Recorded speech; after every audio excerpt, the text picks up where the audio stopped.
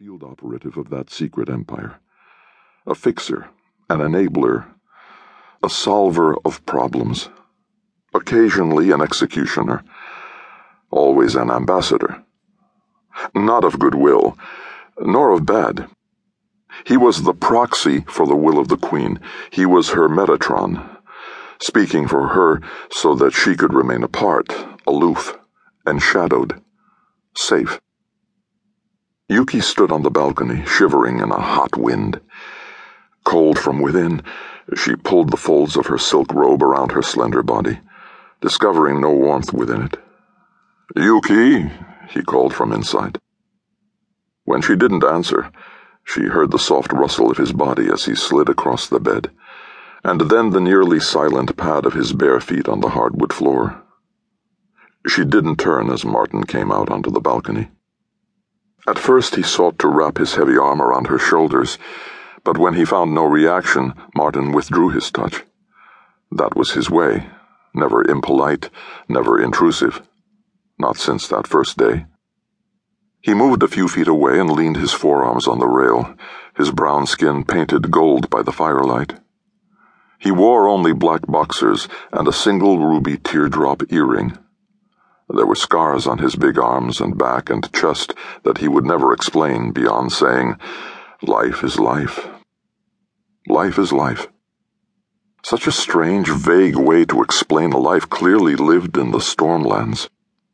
Yuki had her own scars now, some branded into her flesh from splinters as bullets had chewed apart a room in which she nearly died.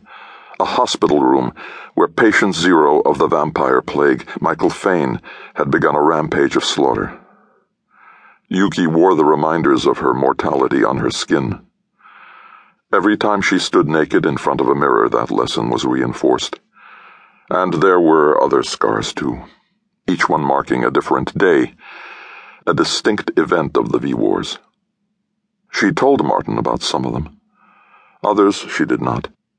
Scars can be a deeply personal thing, like insights gained in meditation. It wasn't required to explain them or proselytize because of them.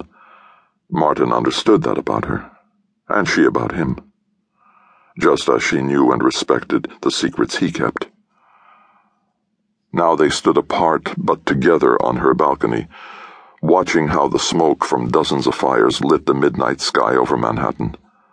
Towers of smoke rose toward the great pall that hung over the city, and it was like looking at the pillars supporting the smoky ceiling of hell itself.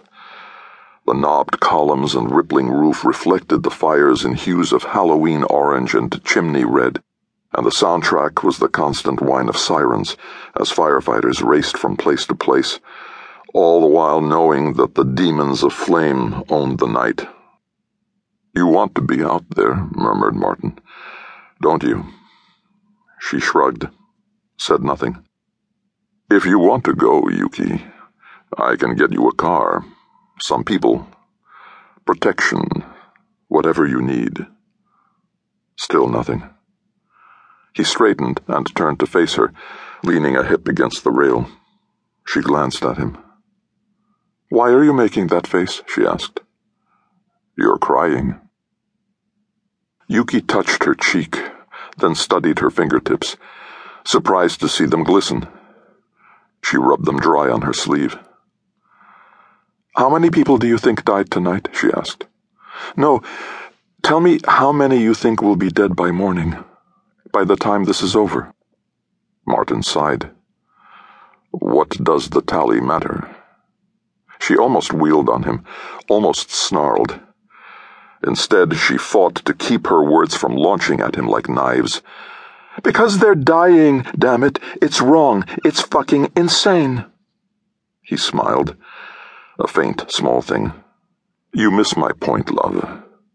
Don't mistake my question for indifference." "Then what was it?" Martin ticked his head toward the burning city. "Ever since this war started, the whole world's gone nuts. Everyone on both sides. There hasn't been one battle that's ended in what any sane person could call a victory. People are dying on both sides, and people are dying when they're caught between those sides. Bloods and beats, soldiers and guerrillas.